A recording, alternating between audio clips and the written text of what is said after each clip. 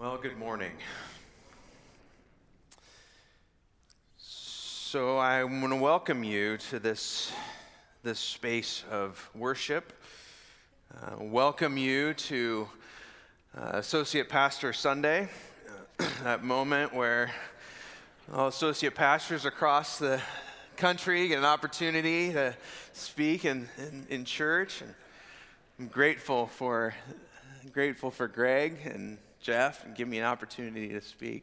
It's been a couple months and it's been good, what God's been doing along the way. And so I want to dive right into what God's given us this morning. Our scripture reading today is from Luke chapter 2, verses 21 through 24 and 36 through 40. Let me pray for us. Spirit of the living God, you have given us this moment to come to your word, to come to this place and worship you. God, and you caused Luke a long time ago to write down these words on these pages. God, that we would be able to see you, that we would be able to know you, that we would be able to follow you. So, Lord, I ask in your mercy and grace that you would cause these words to come off the page and alive in our experience like never before. For we pray it in Jesus' name. Amen. Would you stand for the reading of God's word?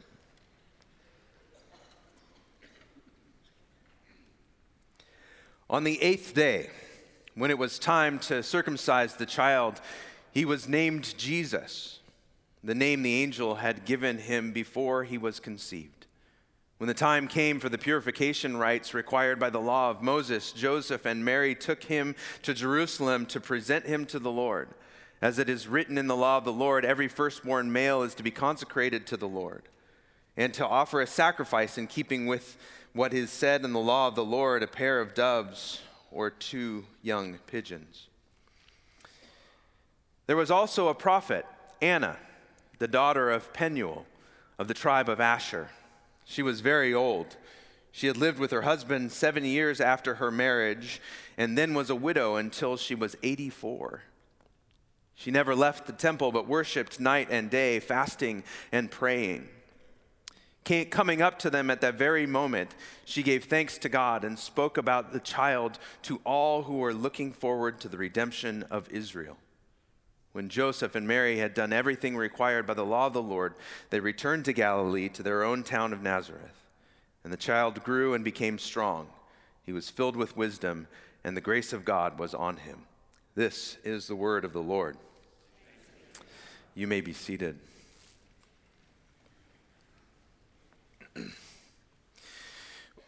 When I was in middle school, I met this new kid.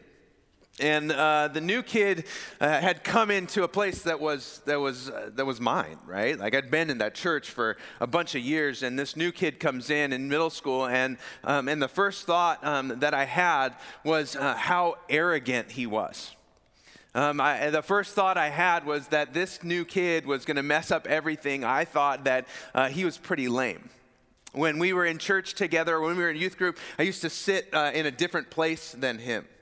I used to think, you know what, I don't really want to be around him. I don't really want to be around his friends. I'm not going to be with him. When we end up playing soccer together on different teams, I would make sure that he was double teamed and that he was frustrated because his affect, I really didn't like him all that much. And if you had told me that at that time, that he was going to be one of my best and longest term friends, I would have absolutely laughed at you. Now, that's actually happened. Ian is one of my best and longest term friends. He's a pastor, he's a fellow servant of the Lord, and we come into relationship as we were transitioning out of high school and into college. What a great moment for us. Now, to be fair to Ian, if you asked Ian about the first time that he met me, he would say, and he has said in my presence, that I was a jerk. And he says it in much more colorful language than that. But that's probably true. It's probably true that I was very protective of my space, my time, and my place right there. I'm sure that you have stories as well. Stories about the first time that you met your spouse, the first time that you met a good friend, the first time that you met that person who became someone really, really important. Stories about the time that you met your hero or your idol or your favorite actor, right? The stories about the first time when you met Jesus. Today, we turn to the story of Anna and what it is that her small, significant story can help us understand about our own response to Jesus. In our text, Mary and Joseph are bringing Jesus to be circumcised as required by Mosaic law. In Leviticus 12, the law requires that a male child be circumcised on the 8th day after he is born. The child is also supposed to be presented to the Lord by the parents, which cannot take place at the same time because the mother is considered ritually unclean for an additional 30 days after the birth, which means she can't touch any consecrated thing or enter the sanctuary or the tabernacle. If the child had actually been female, then the time is actually extended to 60 days. So if we bring that into our current calendar, that puts Jesus' circumcision on this coming Wednesday and the presentation of the Lord sometime around the Super Bowl, okay? The timing's a little compressed here. You see, Mary and Joseph, they have to stay somewhere in and around Jerusalem until these 30 days have passed in order to rightly sacrifice these 2 birds or these 2 turtle doves. And I know for some of you, you're like, 2 turtle doves. Oh, that's the song, right? That's the way. No, sorry. I looked. I'm sad. I can't tell you that the 12 days of Christmas has anything to do with this moment right here of sacrificing 2 turtle doves. Just happens to be the right birds. On their way to the temple, Mary and Jesus and Joseph, they're accosted by Simeon. Now, we didn't read that part of the scripture, but there's this middle part, and it's talking about this other person, Simeon. And he grabs Jesus and takes him into his arms and starts singing, which is completely odd and weird. And if that had happened to my daughter at that particular time, there would have been something different than me sitting back and like going, oh, isn't this beautiful? Who is Simeon? We know absolutely nothing of Simeon from the text. We only know that Simeon is called righteous, which is super, super important. Because we could list the amount of people called righteous on 2 hands. Ready? Noah in Genesis 6:9, Job in Job 1:1, Joseph in Matthew 1:19, Zechariah and Elizabeth, whom we just talked about, in Luke 1:6, Cornelius in Acts 10:22, and Simeon in Luke 2:25. 7 people in Scripture are acknowledged as righteous. It's not a term that gets tossed around lightly. Simeon is not some drifter. According to the Scriptures, he's on God's top 10 list, right? But this isn't about Simeon. When Simeon is finished praying for the child, consecrating the child, praying for him out loud in this space, Mary and Joseph meet Anna, because Anna's paying attention to what's going on in the temple grounds. One commentator, who shall remain nameless, ventured these words about Anna. Her testimony adds nothing specific to what has already been established. I was a little bothered by this commentator because I actually appreciate what he said in many other places, and I kind of was like, well, I'm not going to listen to that book. So this is what we know about Anna. We're told actually more about Anna than we are about Simeon. We're told, number 1, that she's a prophet. And according to a different commentator, in the Jewish tradition, there's only 7 women mentioned as prophets. The label prophetess or woman prophet is attributed to 5 women in the Old Testament: Miriam in Exodus, Deborah in Judges, Huldah in Kings and Chronicles, and Noadiah, and the prophetess, who is this random prophetess. And in the New Testament is Anna and then the unnamed prophetess in Revelation. I knew you guys knew all this, but I thought I'd make sure that you saw it as well. As the commentator states, as a prophetess, Anna is a vessel for a revelation from God. Is a vessel for a revelation from God. We're also told about her father and his connection to the tribe of Asher, a connection to her Jewish pedigree, a connection to her role in society, a connection to who she was and how she's connected to this space in Jerusalem. We're told that she's a widow. She's advanced in years and technically 84, but possibly older. And I'm assuming in those 84 or more years, she has seen a lot of what's gone on in the temple. She's around before Jesus in these moments of silence and quiet. And since her husband's passing, she's always at the temple. Always there, praying, fasting, caring for God's people. She didn't live in the temple. That's not possible. But she was always there, sun up to sundown, being in that space with God's people.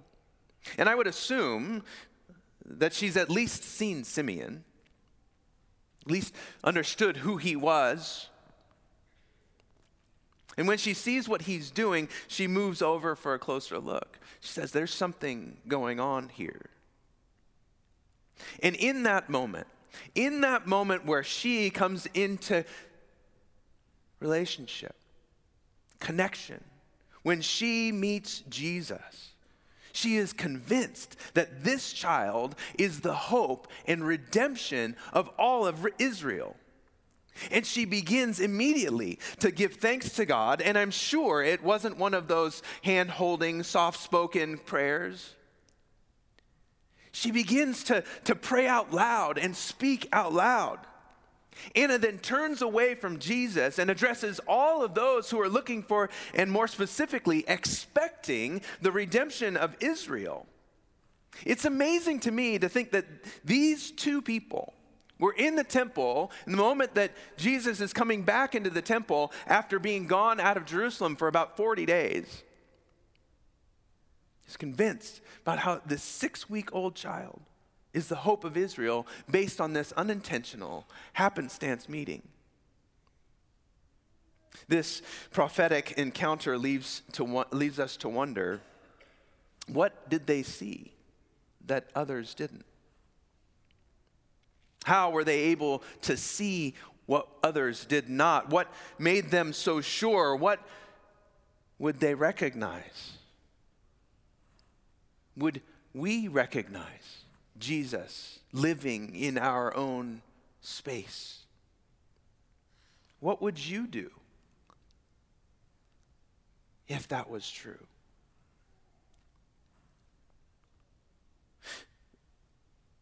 The first time I met my daughter, it was a moment full of tears and laughter, of joy and pain mainly with my wife more than me,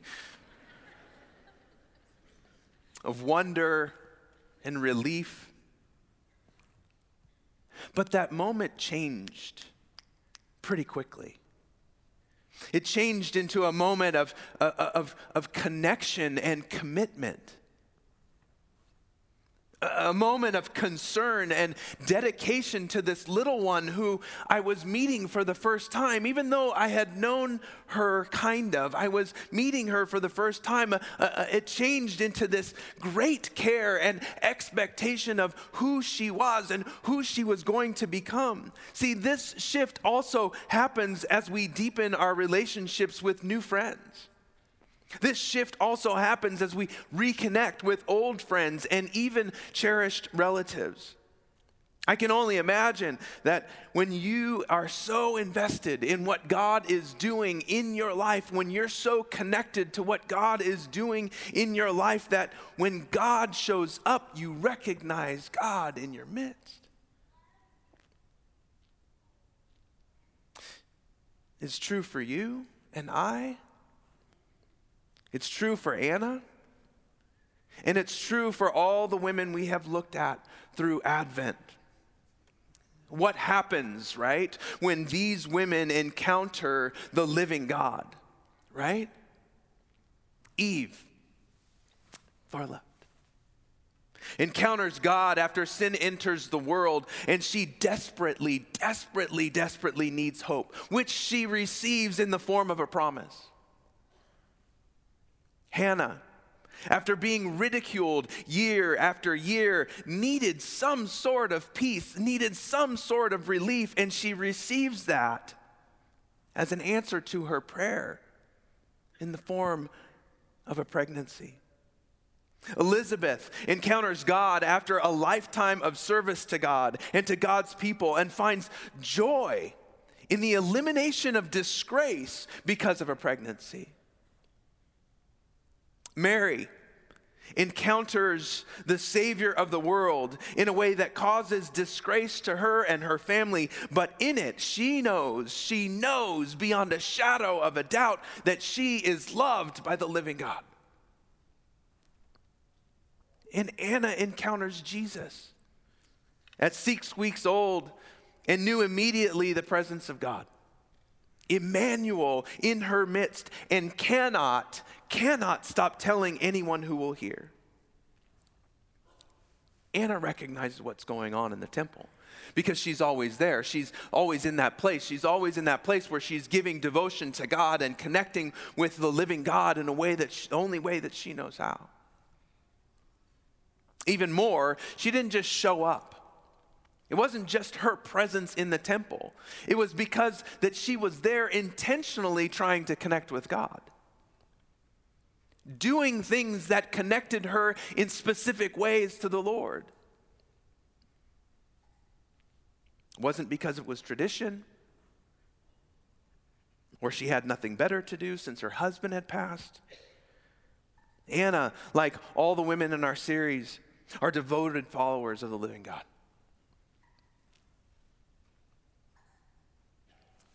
She was connected to the living God in a way that none of us ever will be, Eve.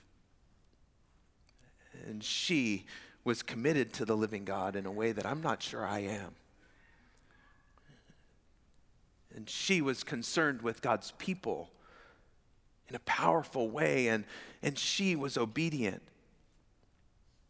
And she was present and consistent servant in the temple. And they were all expecting that God was going to do something, even though God had been silent for years. You see, as we step out of Advent, we recognize that hope's not the point. See, hope finds its end in Jesus. We see that peace is not the point. Peace finds its end in Jesus. That joy is not the point. Joy finds its end in Jesus. Love is not the point. It finds its end in Jesus. You and I, our lives are not the point. We find our end in Jesus. And the words that Anna continues to speak, what she does in turning away from Christ after meeting him, is the words this. And I love what Jeremy's done. It helps this sermon. Come, meet Jesus. She turns away from Jesus after having met him, after having communed with him, and goes and tells anyone who's around, come, meet Jesus. Don't be hopeful anymore. Don't just live in peace anymore. Don't just live in joy anymore.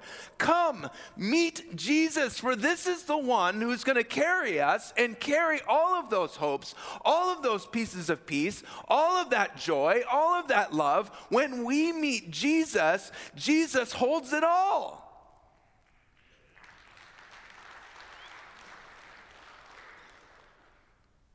When we meet Jesus, we recognize that we need to be redeemed from the endless pursuits of hope, the endless pursuits of peace, the endless pursuits of joy, the endless pursuits of love. We need to be redeemed so that we can live in the presence of the one who is hope, who is peace, who is joy, who is love. If you haven't met Jesus, I invite you to come and meet him. Jesus has come into your midst. Emmanuel is accessible to you. The Spirit of the living God resides in you no matter what you have been going through. Whether you are ready to say good riddance to 2018 or saying thank you for this has been the best year of my life. The questions that we have is, are you connected to the living God? If not, come meet Jesus. Are you committed to the living God? If not, come meet Jesus. Are you concerned with God's people? If not, come meet Jesus. Are you obedient to the living God? If not, come meet Jesus. Are you present and consistent serving the church, big C? If not, come meet Jesus. And when you meet Jesus, are you expecting that God is going to do something immeasurably more than you could ever ask or imagine? Because God's imagination is so much greater than what you've got going on between your two ears. Because you and I have encountered the living God through his Son, Jesus Christ. Are you telling people to come meet Jesus? For Anna offers us the example of what we do when we meet Jesus. It's not just so that we might hold on to that 6-week-old baby child. It's not so that we might just hold on to the reality of what is true because of the cross and because of the empty tomb. We meet Jesus. We turn away. And we walk with Jesus into the world and we tell people to come and meet the one who has redeemed me.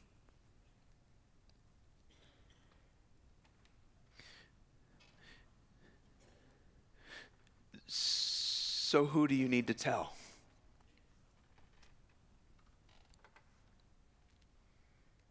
Who is it that you need to tell?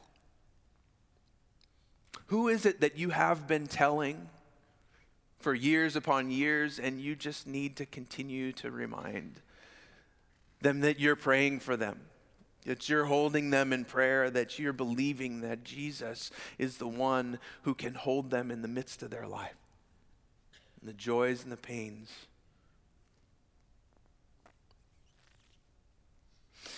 I thought today we'd give you a moment.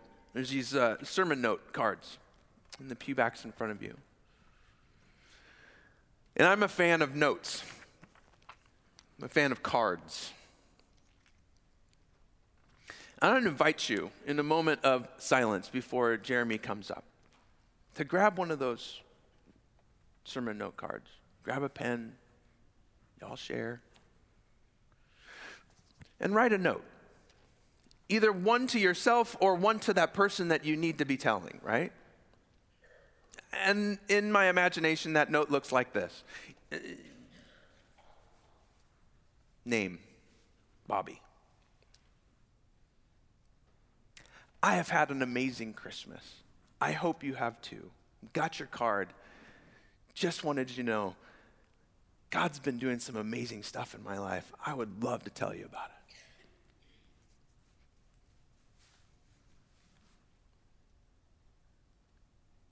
We really make it sometimes so complicated, don't we? When it can be so simple. Another opportunity for a note. One to yourself. Do not forget to call. Put it somewhere you're going to find it.